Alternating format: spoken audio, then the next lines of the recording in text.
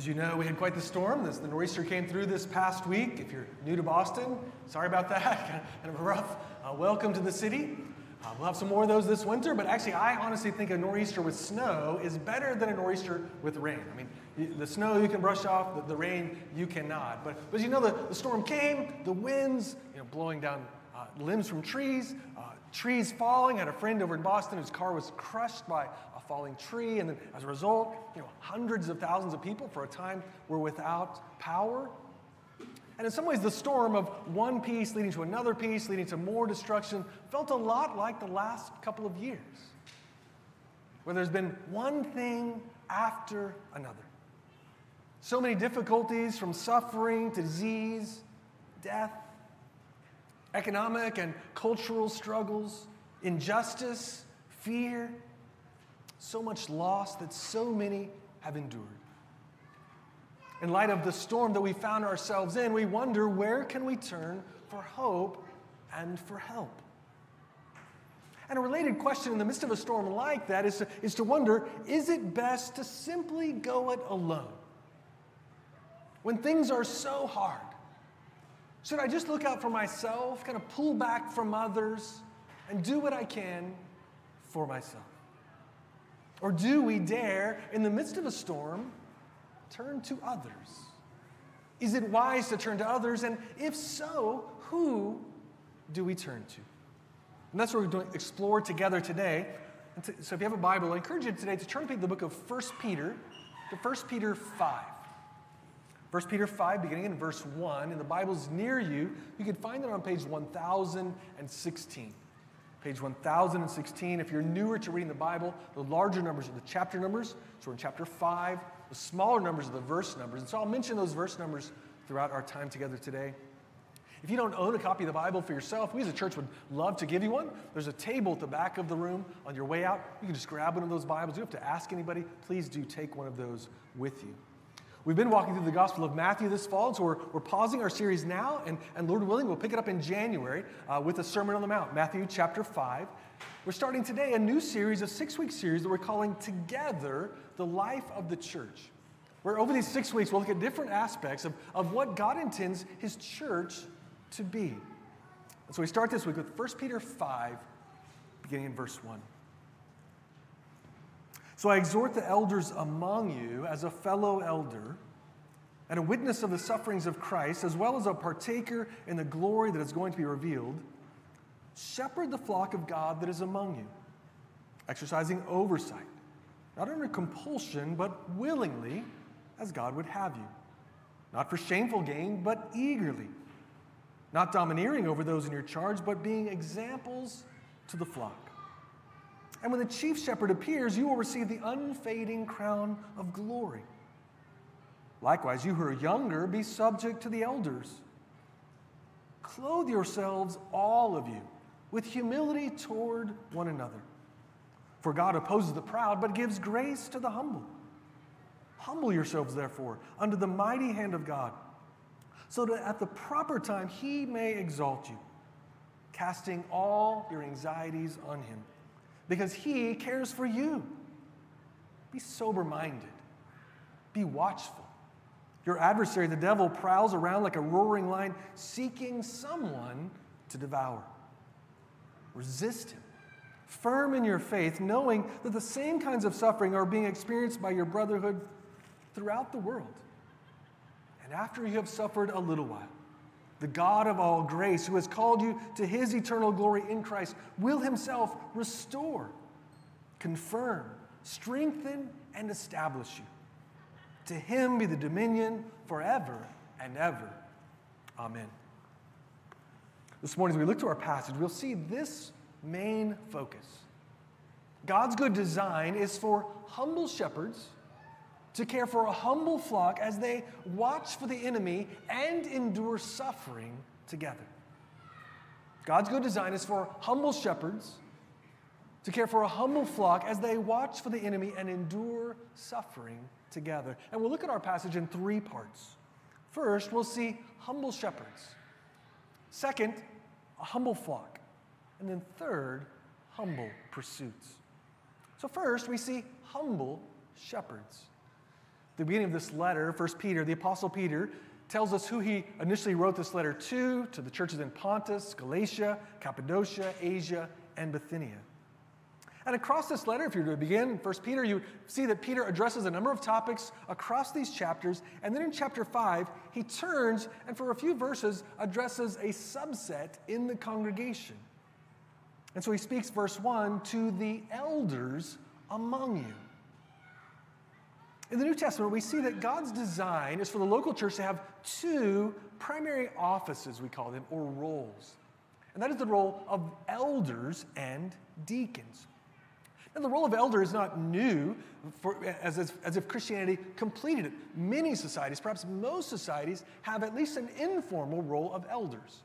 Like there might be elders in a tribe who are the older men in the congregation or in the tribe. So, for instance, my wife Brandy is Osage Native American tribe. There will be elders in that tribe who are understood to have wisdom with age. So this isn't new, but it does shift a little bit in the New Testament, where now being an elder is a formal role, and it's not simply or even primarily based upon age. Instead, it's based upon some qualifications, a maturity of faith, a character, and an ability to teach the Word of God. We also see a shift when we think about from the way that God's people, the Jewish people, were cared for as we transition after Jesus. So before Jesus, among God's people, they were led by priests. There was a high priest and priests who were under them.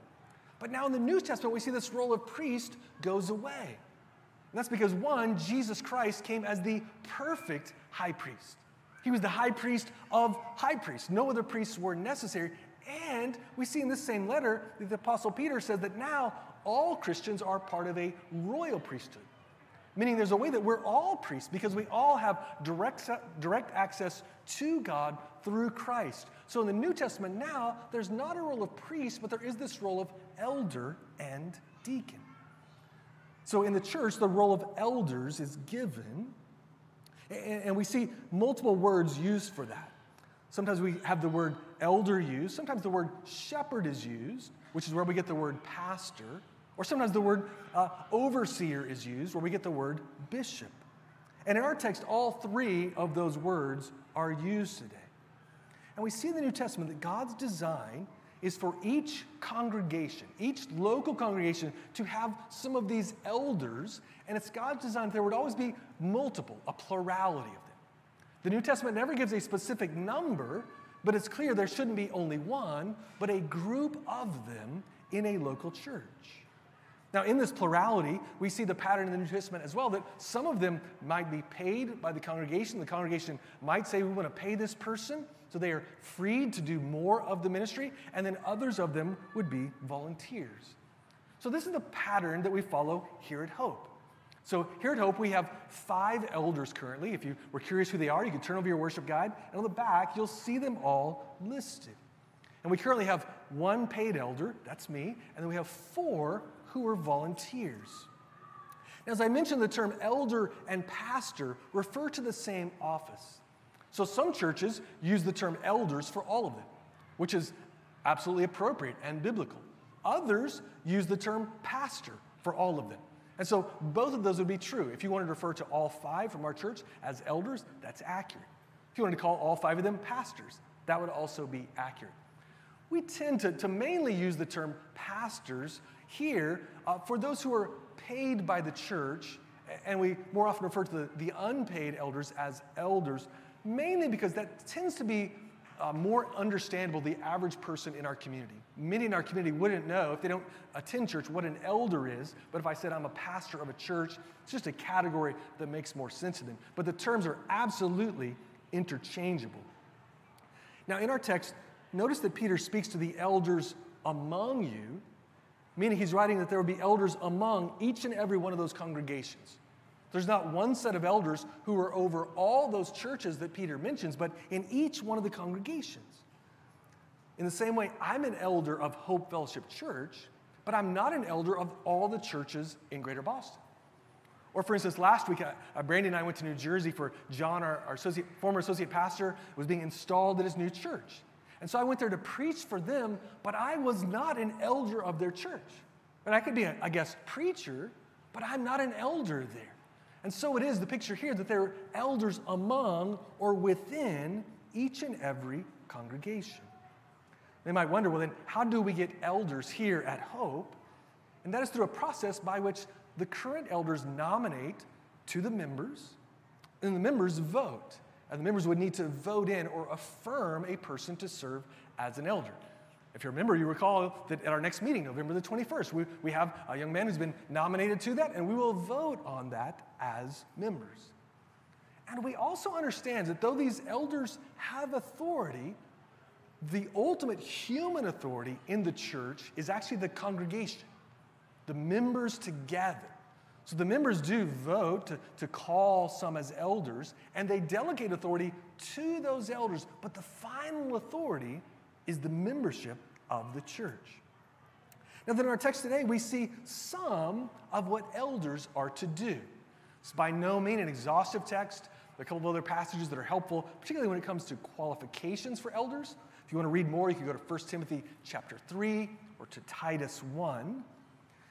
But here's the work that elders are called to. Look at verse 2. Here's what he says. Shepherd the flock among you. This is what elders are to do. Shepherd the flock. If you're looking like, which is a very brief description of what it means to be a pastor or an elder, I think this is better than any other. This is what we do, shepherd the flock. Now, what does this shepherding the flock include? It's multifaceted. So it includes one, it includes protection. The elders are to watch out for false teaching. They're to watch out for what might undermine or destroy unity. The elders are also to feed the flock. That's what shepherding includes. So this would happen through steadily doing that, for instance, on a weekly basis like this, where an elder would preach to the congregation, but not only here. As elders might teach in an equipping class. They might meet with someone one-on-one and encourage them through the scriptures. Another aspect of shepherding the flock is also caring for the flock. It might be in a brief, very acute time. It might be across a significant time of suffering, but the elders are to care for and to coordinate care for those who are in the flock. And another aspect is leading. There is an oversight role. The congregation delegates oversight to the elders. And then our passage turns to not only the role shepherding, but how they are to shepherd. It's not enough for elders to shepherd, but it matters how we do that, how we go about that. So we see verse 2. This is to be done willingly, not under compulsion. So for myself, for our current elders, for future elders, we are to serve the church with great effort. And sometimes giving many hours, but we must do so willingly. Not as if we're somehow forced to do this. And friends, I hope you're thankful, especially for the volunteer elders of our church, who already have busy lives and full-time jobs, and they spend many late nights. In the last couple of months, we've had very extra late nights. I hope you're thankful for them, that you'll express that to them as you have the opportunity. Willingly, not under compulsion, but also eagerly, not for shameful gain. So to elders, we're to shepherd the flock with an eagerness through even the often difficult, complex, sometimes exhausting work of shepherding. We should do it eagerly. And those who are paid by the church must be alert to not do it for shameful gain. To guard our hearts from envy and from greed, to be eager and joyful as we serve. And then he goes on to say, as examples, not domineering. The elders must be careful not to be domineering over the flock, even as they carry out oversight. There is a right authority, but it must be carefully applied. And these elders, though imperfect they are, must live as examples before the flock, so that someone in the flock could look to them, to seek to follow them as they follow Christ. And what is it that is to motivate and empower this life of the elder? It is the perfect work of the chief shepherd. So elders are to shepherd the flock, but to follow the chief shepherd, the perfect shepherd. And Peter writes of this chief shepherd earlier in this letter. So you have a Bible, turn with me just a page back to 1 Peter 2. Look at 1 Peter 2, beginning in verse 21 and following. Peter says this, "For to this you've been called, because Christ also suffered for you, leaving you an example, so that you might follow in his steps. He committed no sin, neither was deceit found in his mouth. When he was reviled, he did not revile in return. When he suffered, he did not threaten, but continued entrusting himself to him who judges justly. He himself bore our sins in his body on the tree, so that we might die to sin and live to righteousness. By his wounds you have been healed. For you were straying like sheep, but have now returned to the shepherd and overseer of your souls." If you were just reading through 1 Peter, and you read straight through from chapter 1 through chapter 5, you would hear echoes in chapter 5 from chapter 2, because you see these same words: shepherd, shepherd, overseer, overseer. So it's the same thrust from beginning to end. And here we see Jesus Christ, the perfect shepherd, the chief shepherd, who came to lay down his life for the sheep. This shepherd did not ask the sheep to die for him. Instead, he willingly, gladly, purposefully died in their place. As the text says, he bore our sins in his body on the tree. And friend, you notice how he described what we were doing. He says we were straying like wandering sheep. We were wandering far from God. We did not find our way to him, but the shepherd came to seek and to save. The shepherd came looking for you, friend. And friend, if you're not a Christian, we so want you to know this chief shepherd, Jesus Christ. That there is no other shepherd like him. And what this says about us, I wonder if you've recognized in your own experience of this wandering, straying.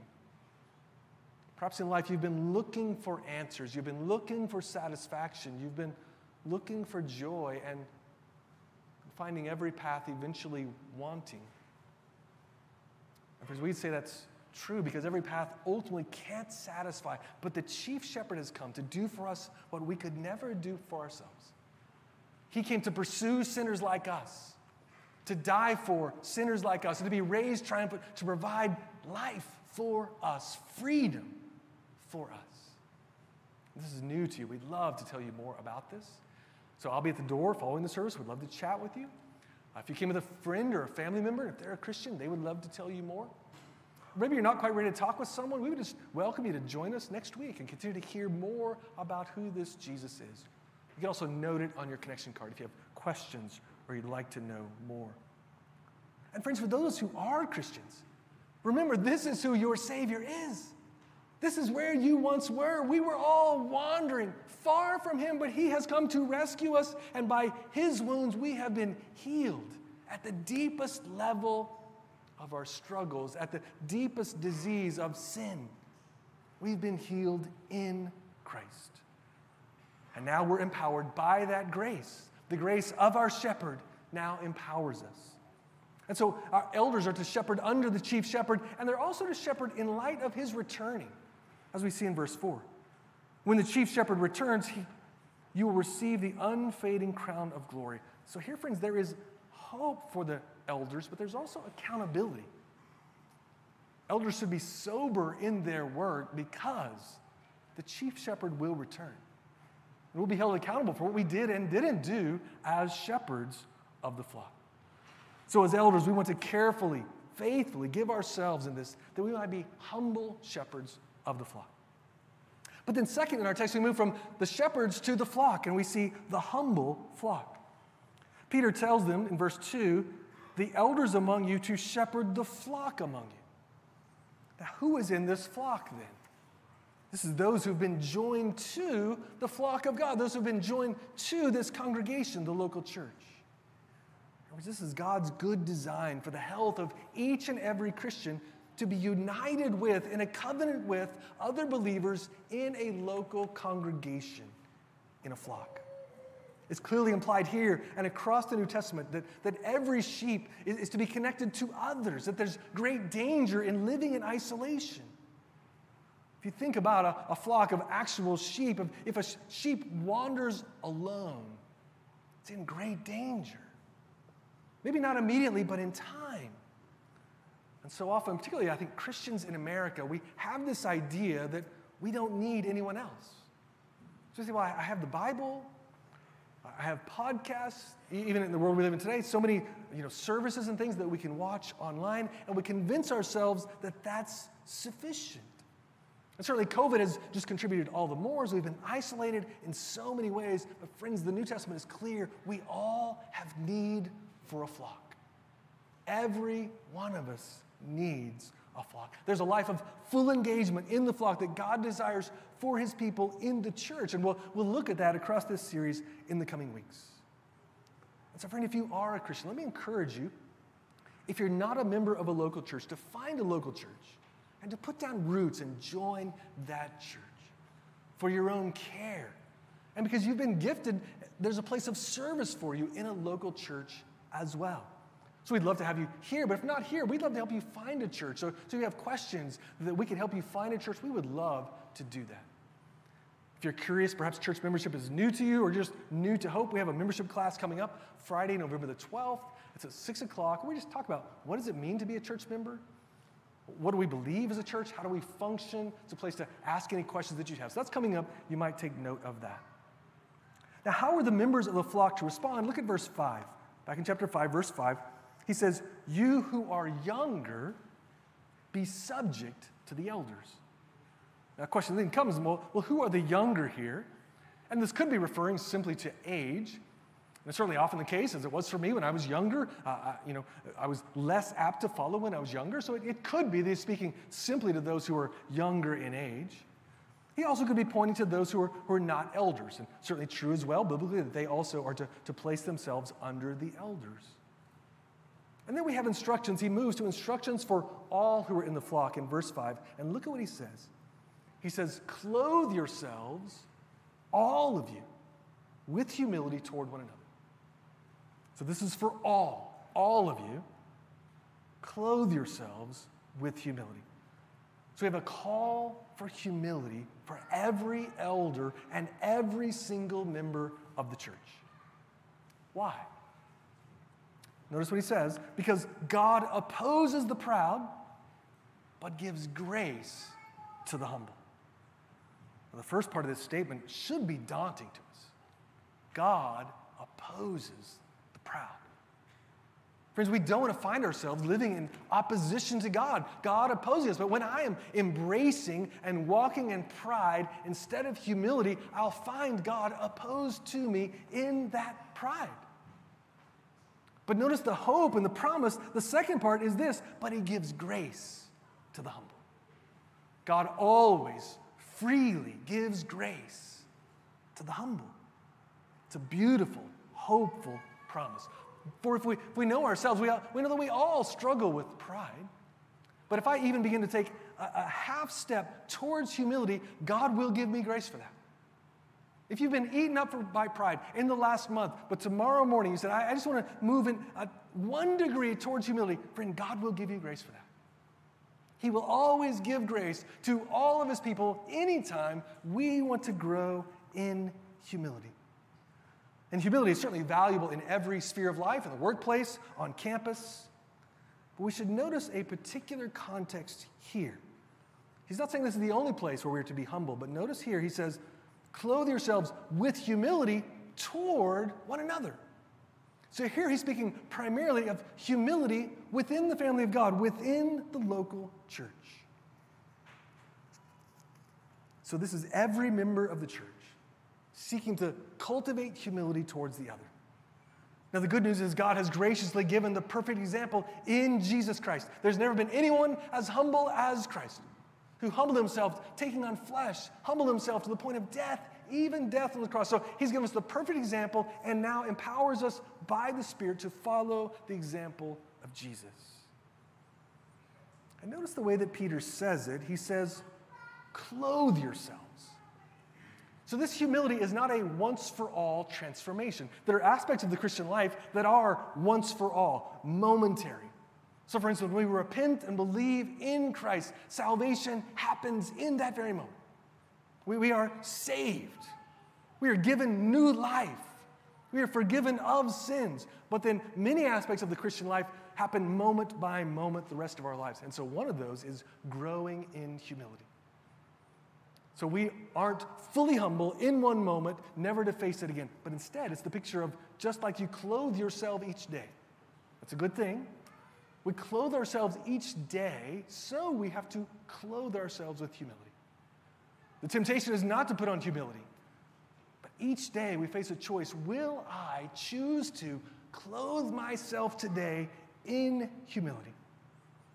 And it's hard. It's hard in the life of the local church because we all have preferences. We all have opinions. The flock of God is filled with fellow strugglers. Though we're saved by grace, we still struggle with sin. So we must choose day by day to put on humility. So if we're to say, is there to be a dress code in the church? Yeah, this is it.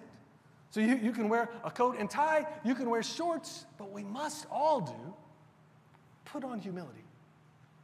Clothe ourselves in humility.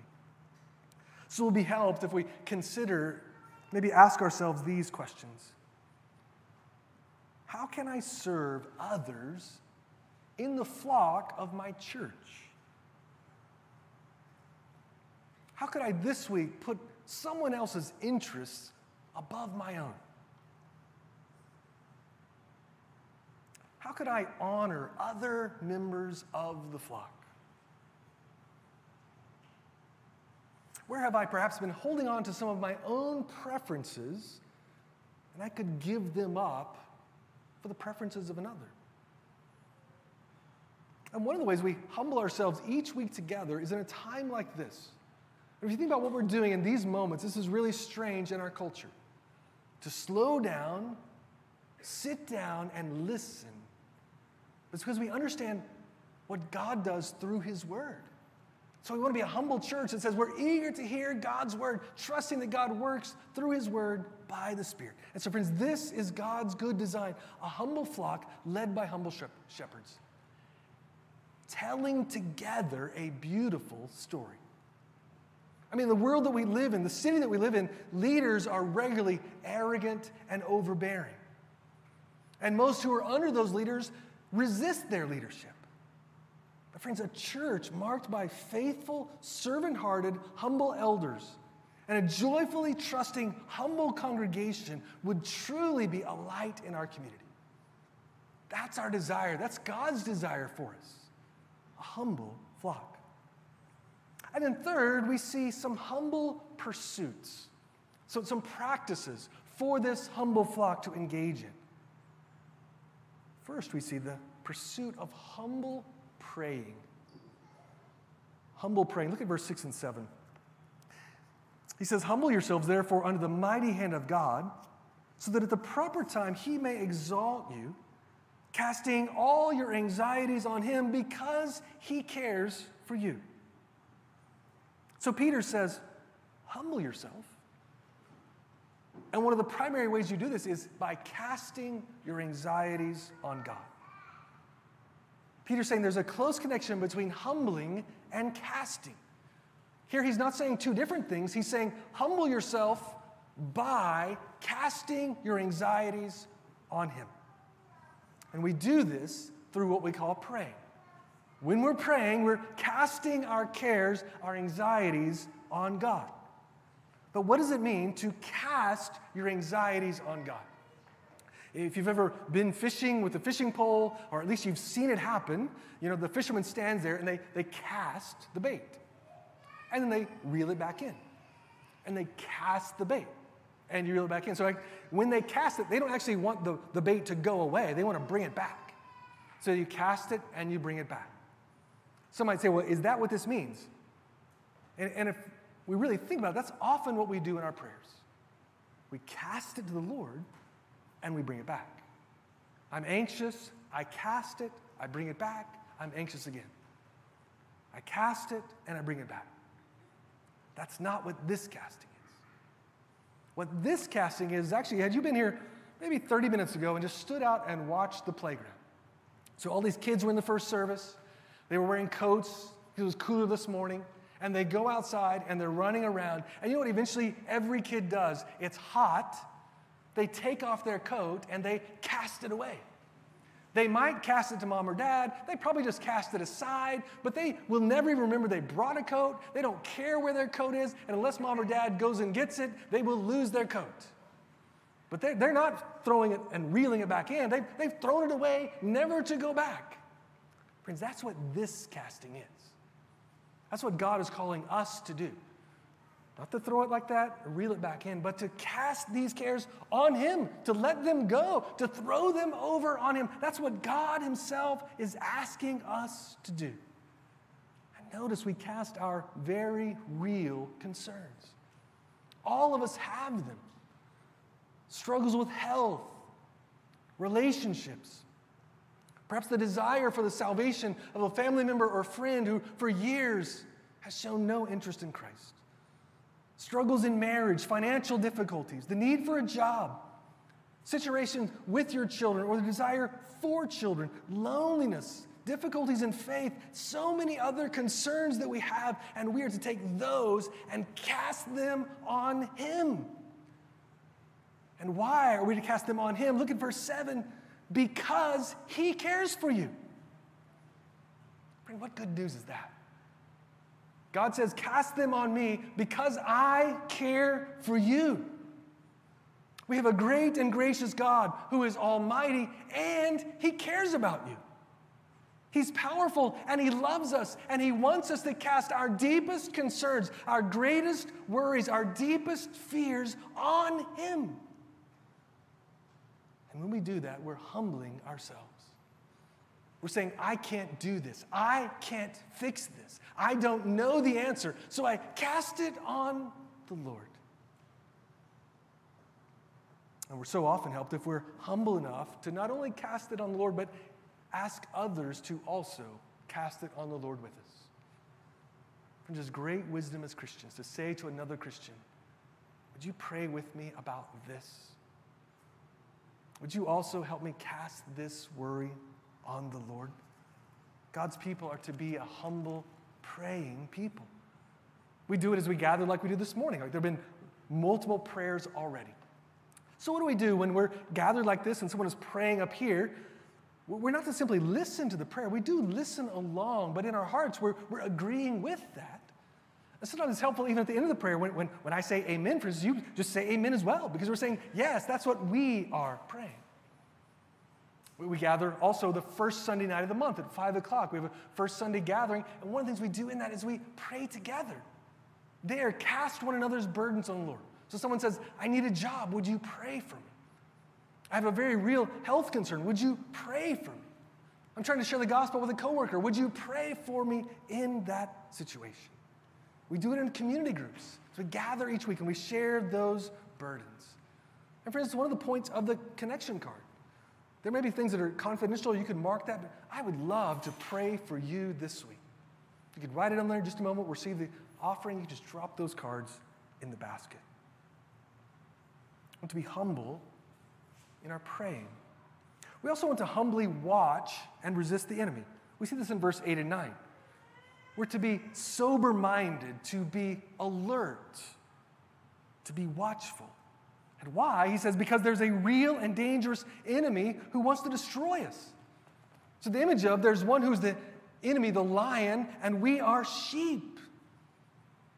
And who is this enemy? It is Satan himself.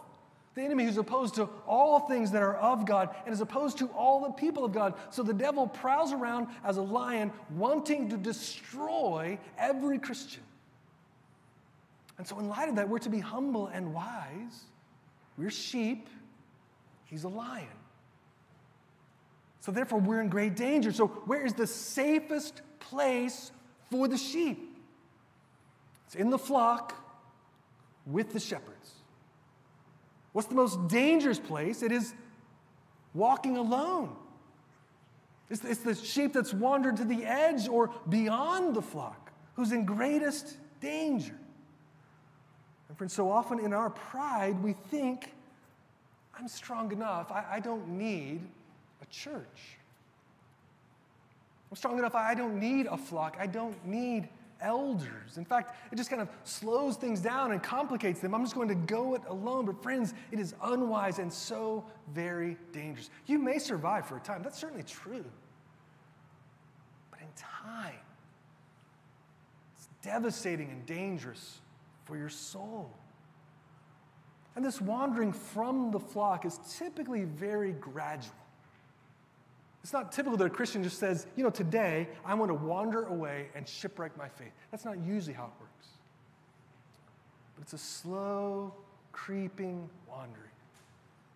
Often it's the circumstances of life, perhaps a really busy season of life. Some personal struggles that come along. Maybe a level of frustration with others in the church. Maybe say we move to a new place. It's just hard and complicated to find a new church. We just never get around to doing that. Well, friends, the lion is happy for us to wander if he never has to bother us. Like if we'll wander off without him attacking, he's fine with that too. And often we find ourselves wandering further and further away. So I wonder, friend, have you been trying to go it alone? This past year has been difficult with COVID. We live in an incredibly busy city. Some of you are new to the city. So let me urge you, don't try to go it alone. If you've begun to wander, let me urge you to reconnect with the flock. A couple of years ago, we were in Nepal, and we were there to train some pastors. And so we went to visit one particular people group, the Chepang, who live in a jungle. And so we drove for many hours. We finally stopped, and they said, we've got to walk the rest of the way. Sounds fine. So we're walking through this jungle. But as we talk a little bit more, it becomes clear there are tigers in this jungle. In fact, there have been people killed by tigers in this jungle. And I begin to think, well, what are we doing? Like, I have no big stick. Can I outrun this person? I begin to think, what are the odds here? But I can assure you, I did not say, I'm on my own, guys. I'll see you later. I was like, I don't know how well we can survive together, but I'm at least going to stick together. We're going to stay close to each other for our own safety. Friends, so it is for God's people. We need the flock. And there together, we're watching for one another. We see a brother or sister start to wander. We try to help bring them back. We see the enemy try to destroy. We're going to try to intervene. We need the flock. So we want to be alert together. We also join in humble resistance and faith, verse 9 and 10. We humbly continue to place our faith in the Good Shepherd who laid down his life for us. So we continue in faith, continue to resist. And we're helped by others in the flock. When there's a season that you're weak in the faith, a brother or sister is strong for you. And there will be a season later when you are strong in the faith and they're weak. And you are strong for them. That's why we need the flock. Others who come alongside, and when they have barely enough faith to keep going, you say, I'll help you along. And they will do the same for you in the years to come. We're firm together in faith, even as our faith sometimes struggles. And we're mindful as we struggle that we're not alone in the struggles. Look at verse 9. Knowing that the same kinds of suffering are being experienced by your brotherhood throughout the world. So he says, you're not alone in this struggle. We're not alone in the struggle in our world today. We're not alone in our struggles in history. So friends, when we face difficulties and struggles as we have, we're in good company with Christians around the world and throughout the history of the church. This has been a difficult time, but we're not alone. If you read just this letter of 1 Peter, the verses just before chapter 5, he's talking about the suffering of God's people. In this chapter, he's talking about the sufferings of God's people. So we're not alone. This is not unusual.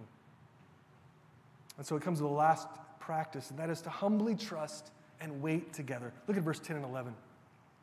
He says, and after you have suffered a little while, the God of all grace, who's called you to his eternal glory in Christ, will himself restore, confirm, strengthen, and establish you. To him be the dominion forever and ever. Amen. So we can be sure that there is suffering and difficulty in this life, but it will come to an end. He says, after you've suffered for a little while. This doesn't mean the suffering is necessarily ending in this life. The little while might be our entire life. But in the grand scheme of eternity, it will seem like a little while. But it will come to an end. That's the promise. The God of grace will enable us to persevere, and He will bring it to an end, and God will finish what He has started. And Christ Himself will restore you, confirm you, strengthen you, and establish you. But if you're a Christian, this is God's promise for you.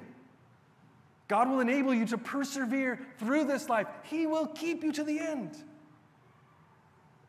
So we take much hope in this. We don't despair in the difficulty. We endure by faith because our God is always faithful to His people.